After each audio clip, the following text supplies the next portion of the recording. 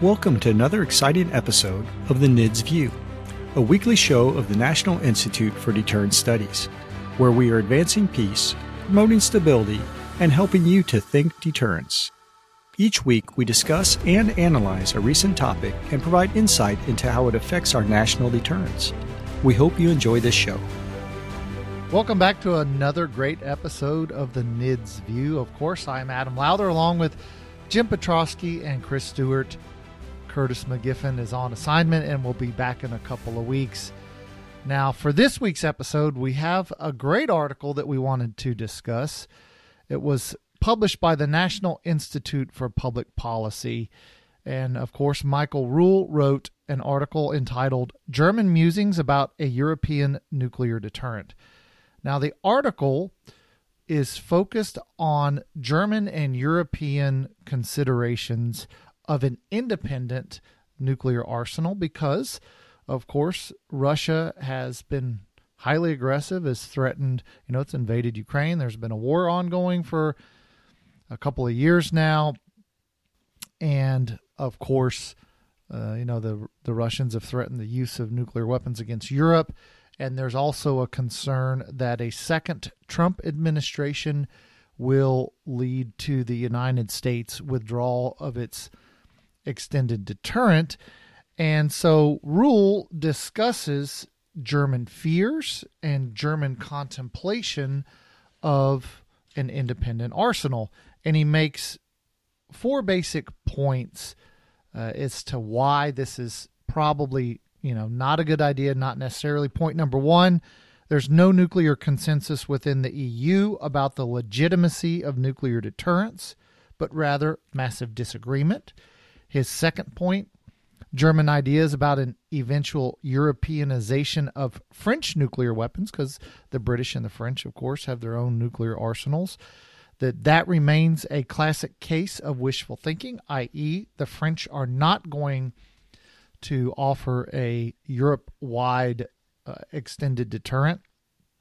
Point number three, credible nuclear deterrence also requires conventional strength, which the Europeans have not developed the kind of conventional capabilities that you employ successfully before you ultimately escalate to nuclear weapons.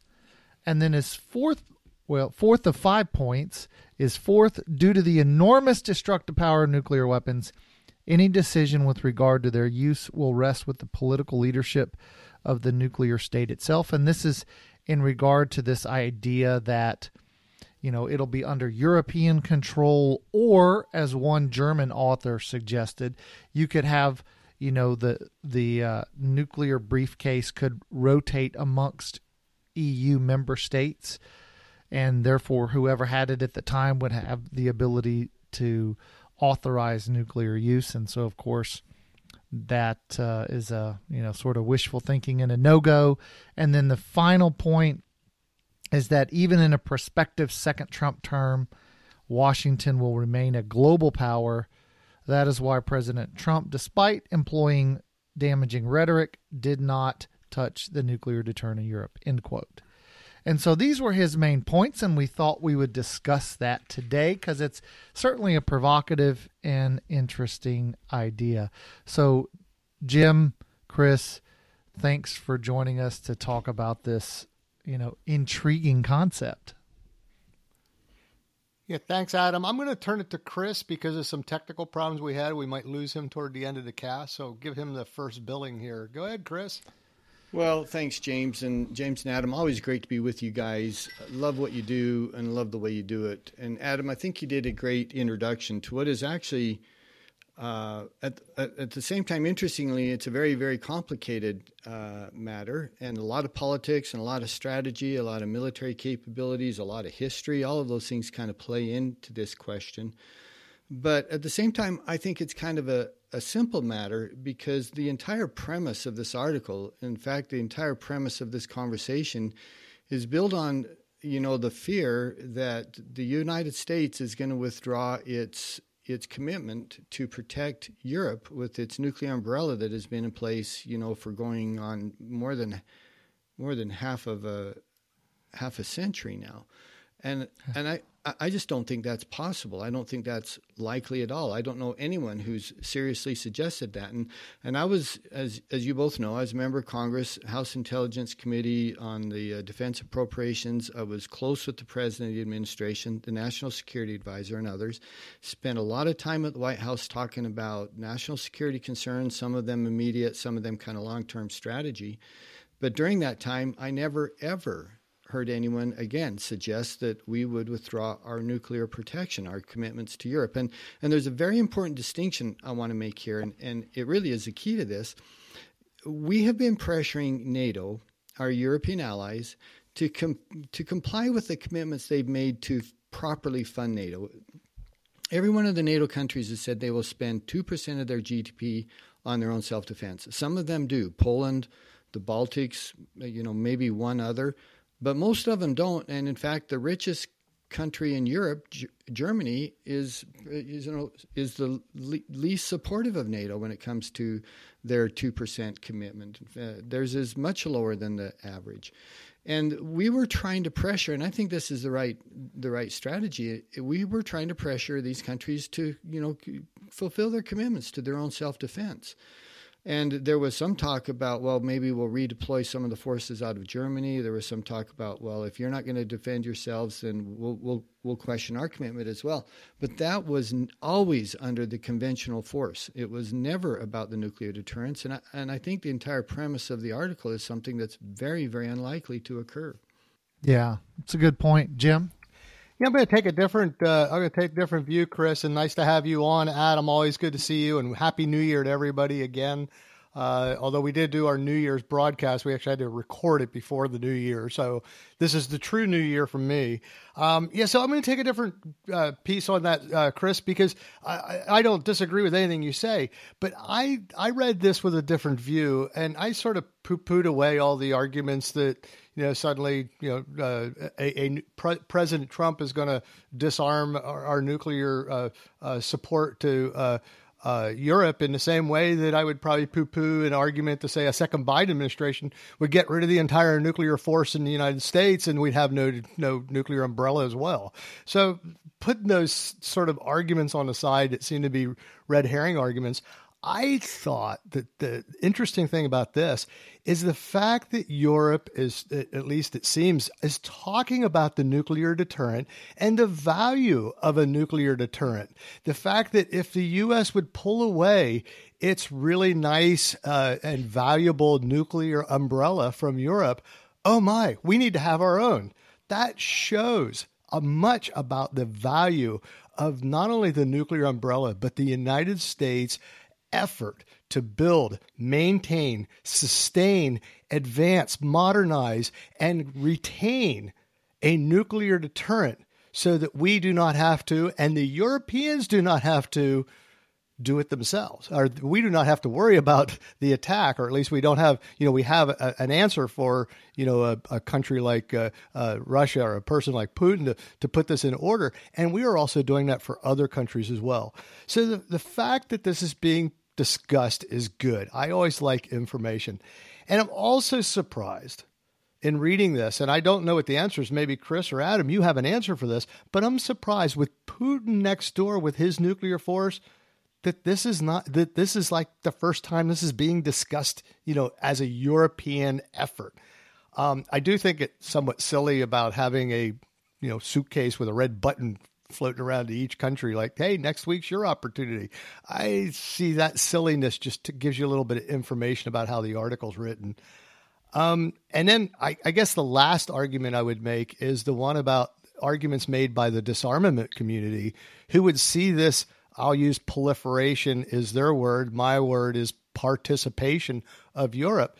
Is when you have, when disarmament talks about the United States having nuclear weapons, oftentimes they say, well, that puts a target on our back. And in some ways it does. We become the target for people that wish to do harm and they fear our nuclear deterrent. Well, if Europe has it, that target goes away from us, at least from the European umbrella standpoint. And no one talks about that piece. And I don't see any of that in this article. Any comments on that? Well, Jim, I think Ruhl is the author, Michael Ruhl, has offered up a really sort of good explanation of how, Germany was one of the sort of leading anti-nuke countries where, you had the former foreign minister, Joschka Fischer, who had argued over the last 20 plus years of, it was get rid of the nukes. It was, they're no longer useful. And now as of a couple of years ago, he had, he was clearly in support of them. So it sort of demonstrates the fundamental change in perspectives in, Germany, the largest economy, most powerful nation in, in Europe. And it just goes to show how perspectives are changing, largely because of, the aggression of Russia. But it also, one of the other things I took away from it was how little the Europeans fundamentally understand American politics and how those politics work and the constraints, whether you're, Barack Obama and you're a brand new president and you win the Nobel Prize for Peace because you're going to get rid of nuclear weapons, but then you end up being the president who makes the deal to modernize. Or if you're the Biden administration and you come into power and you say, we're going to, dramatically reduce the size and, doctrinal use of nuclear weapons, and you don't really do any of that. There are constraints outside of the president's own wishes and desires that whether you're Trump or Biden or Obama, it doesn't really matter. You have things that constrain any kind of wants or aspirations that you may have. And so I gathered from, the article that the Europeans don't really understand those sort of systemically how American politics and, how presidents are constrained in their ability to exercise their aspirational goals. So that was those were kind of two things. But Adam, I think it also shows this concept of the realist, idealist arguments we use for deterrence. People that are under the threat tend to become realist all of a sudden. And you can see that threat there. I had it recently discussed with a person talking about disarmament, and they said, he who lives by the sword dies by the sword. And I thought about it, and my response with that is, yeah, he who lives by the sword at least gets to live by the sword. He who doesn't have a sword dies by the sword. Like there's no other option. So, and I see they're seeing that. Chris? James, one thing I like to do is sound smart by repeating smart things that other people say. So I'm going to repeat the same thing, something that you and Adam said. Number one is, James, you make a great point earlier about the importance of deterrence. Europe is saying, well, if we fear that the U.S. actually won't provide that deterrence, then we have to provide our own. And it's a recognition that there's an enormous hammer hanging over your head if Russia or some of your other adversaries have a nuclear force and you don't. No one wants to use nuclear force, of course. God forbid that ever were to happen, but it's less likely to happen if you have deterrence. And I think you alluded to that point about this is clear evidence that, when push comes to shove, Europe will not leave themselves undefended. We hope, and I believe, as I stated, that the U.S. will fulfill that commitment. But if they were to suspect that we didn't, then they would generate their own deterrence because they know how critical it is. And Adam, you talked about how, it's easy to, give a platitude. It's easy to stick a bumper sticker on your car. It's easy to go out and chant something that doesn't really make a lot of sense in the real world. And Europe and nuclear power, nuclear deterrence is a pretty good example of that. For, going on 2 generations now, there were people in Europe who said, we're going to remove all nuclear weapons from the continent. We're not going to have any here at all. And again, it's easy to say that, but the policymakers know. And by the way, some of the policymakers now in power have said that. including people mentioned in this article who just a few years ago were saying, yeah, we should remove all nuclear weapons from Europe. Easy to say when you don't have to actually make that decision. And as Adam, as you said, President Obama had a bit of a change of heart on this once he had the responsibility of actually deterring and actually protecting. And I think there's, again, a good example here of how the platitude and the simplicity of, oh, wouldn't the world be beautiful if we had no nuclear weapons? In fact, I would argue, and you could argue persuasively, the world would be much more violent if we didn't have nuclear weapons. So the cost of conventional war, there's this a really, really interesting study about the percentage of deaths throughout history because of war among civilian populations, and how after the 1940s it dropped off incredibly. And the reason it did is because the threat of nuclear war was so overpowering to people that it actually bridled them in conventional war. And when policymakers are faced with that decision, almost universally they recognize, yeah, this is an incredibly important tool that we have to maintain peace. It has incredibly positive outcomes, and we need to support this. Yeah, Chris, I want to highlight another piece off of that. It's sort of a segue to that, and that is that in the paper they mention, and I understand the part of the argument. I'm not making the same argument. It says, however, while presenting their case in detail, the authors revealed their analytical confusion. For example, they claim that deterrence today depends on the ability to preemptively destroy an opponent's entire nuclear arsenal. And I just want to bring that up because of what you said about the understanding of each of the components of deterrence, and the fact that you look at someone like North Korea, they use their nuclear weapons in terms of using them, not employing them, at least they haven't yet, against another country, but they use them for leverage and they use them for coercion. And you don't have to have the ability to destroy anything. You have to have the ability to have one and employ it and threaten people. That's the use of the nuclear weapons that makes deterrence so valuable with nuclear weapons, unlike any other kind of weapon. And that's why we've seen this turn away, as Chris just mentioned, this turn away from the large-scale wars into a more manageable lower-scale wars. Adam, you have better words for it than I do because you've studied this longer. But we're not seeing that in recent years because of the nuclear weapons. So maybe it's a good thing Europe's starting to look at this. I don't think anybody would probably say that it is a bad thing that the Europeans are contemplating it.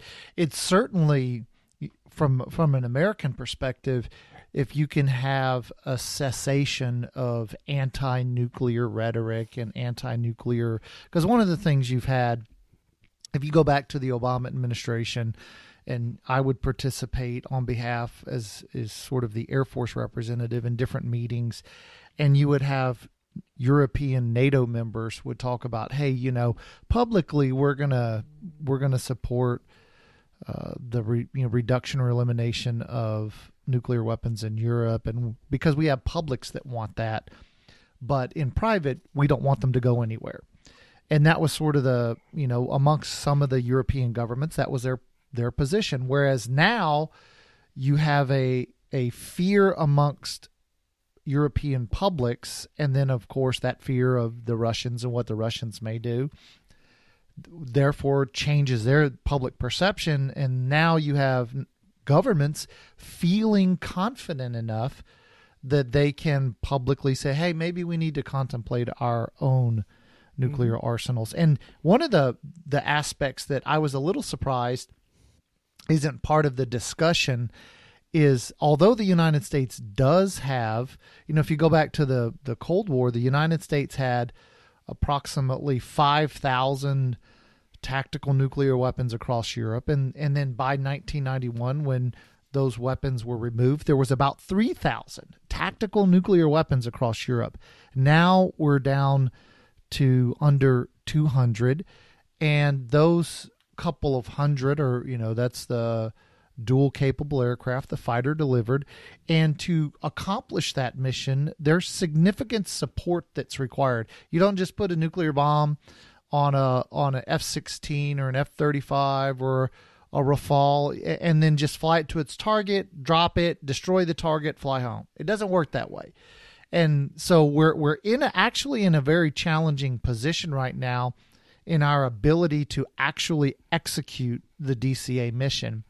And I would have thought that for the Germans, concerns that the United States and those partner nations that will fly those missions as well, that they would say, I wonder if we need our own capability, because I'm not confident that the DCA mission is even one that's doable, right? Because this is one of the things that I don't think people think about, particularly sort of in the arms control community. They sort of figure out, hey, there's 100 targets, therefore we need 100 weapons.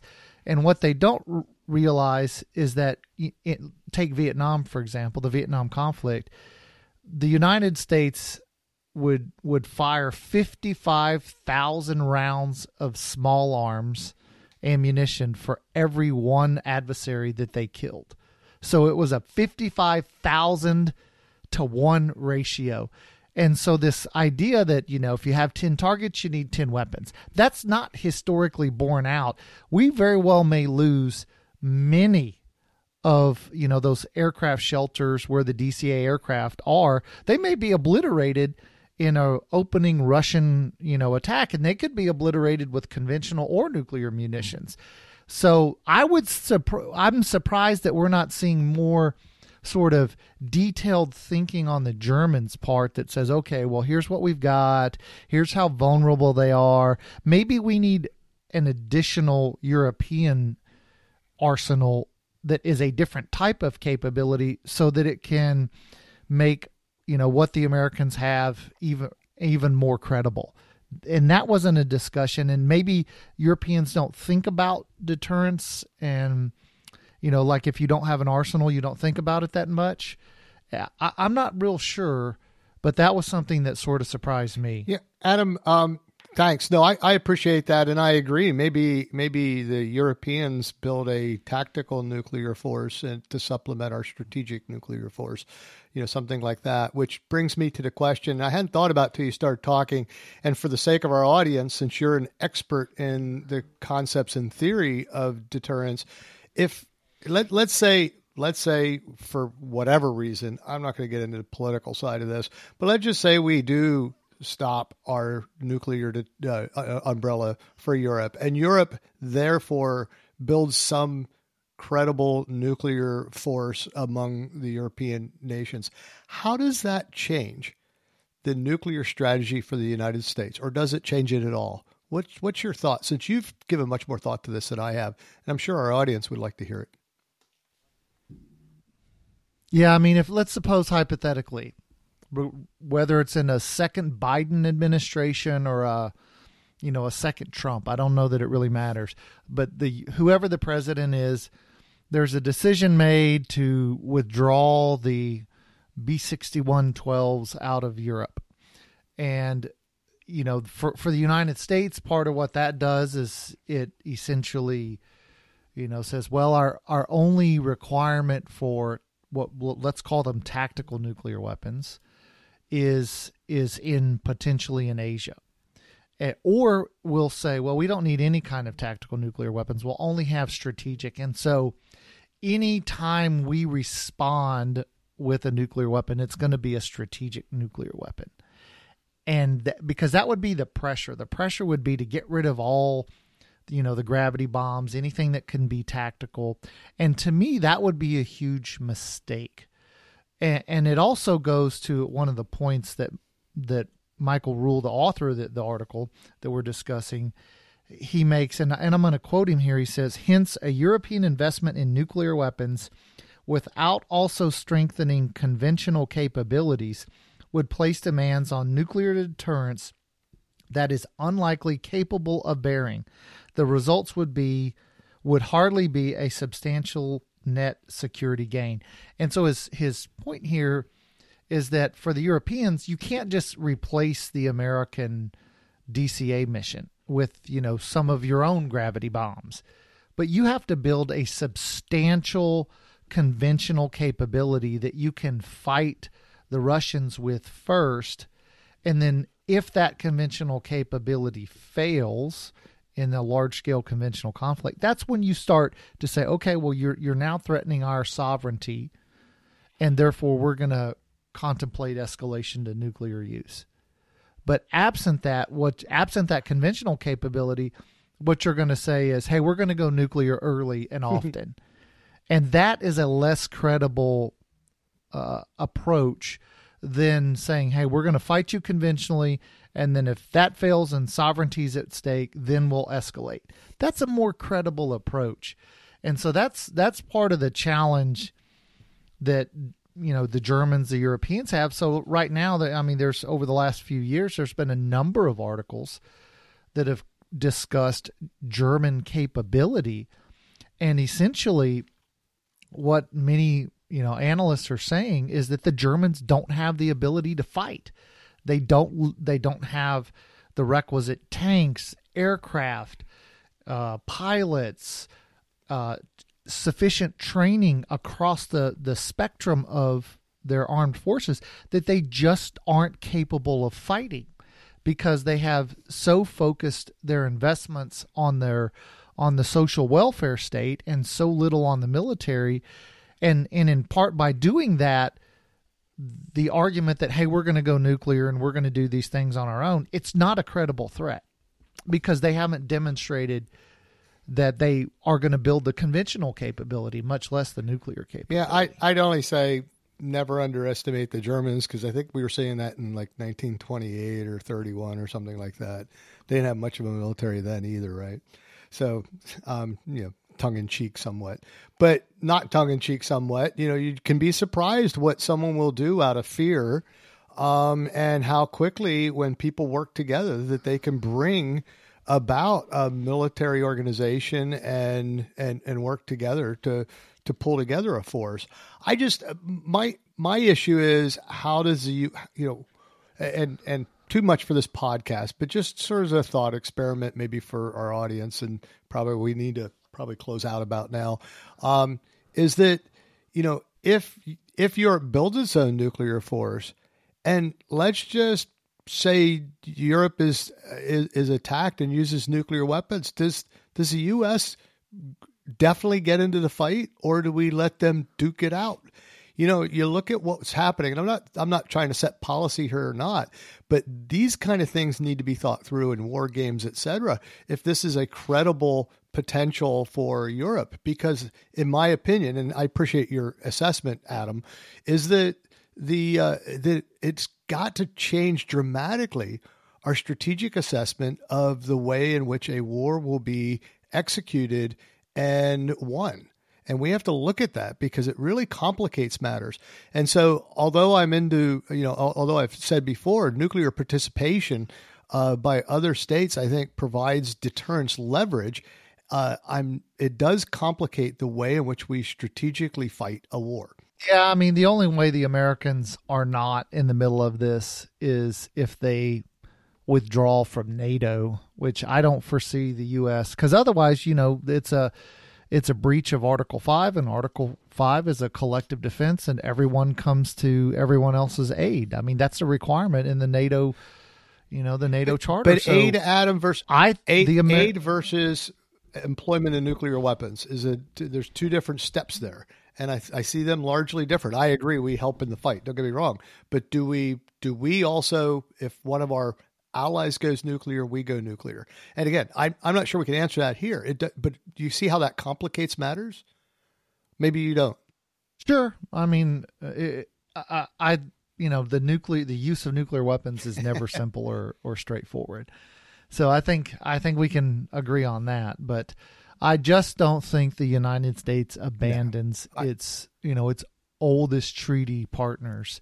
I don't see that. I agree with you, but it's an interesting thought experiment nonetheless, because it, in my opinion, as I started this out, it brings up the value and the importance of our nuclear deterrent, and how when you become a realist, or when the rubber meets the road, whichever way you come to that conclusion, the nuclear weapons serve an enormous and important purpose in retaining the peace that we have. And that's lesson I walk away with from this article. Yeah, definitely. I mean, nuclear weapons are important, and it just goes to show how much the Europeans rely and depend upon American extended deterrence. So, any final thoughts from you, Jim, before we close out the episode? No, I thank Chris Stewart, and for our audience, he had to drop off because we had some technical issues, but I think he got, I appreciate it always when Chris comes on. He had great insight. And Adam, as always, your expertise makes this show valuable, and hopefully our listeners gathered something new from this, something to think about, talk about at your dining room table and in your organizations about the value of deterrence. So back to you, Adam. Well, thanks to you, Jim, and Chris Stewart, and thanks to you, the listeners, for joining us on this episode of the NIDS View.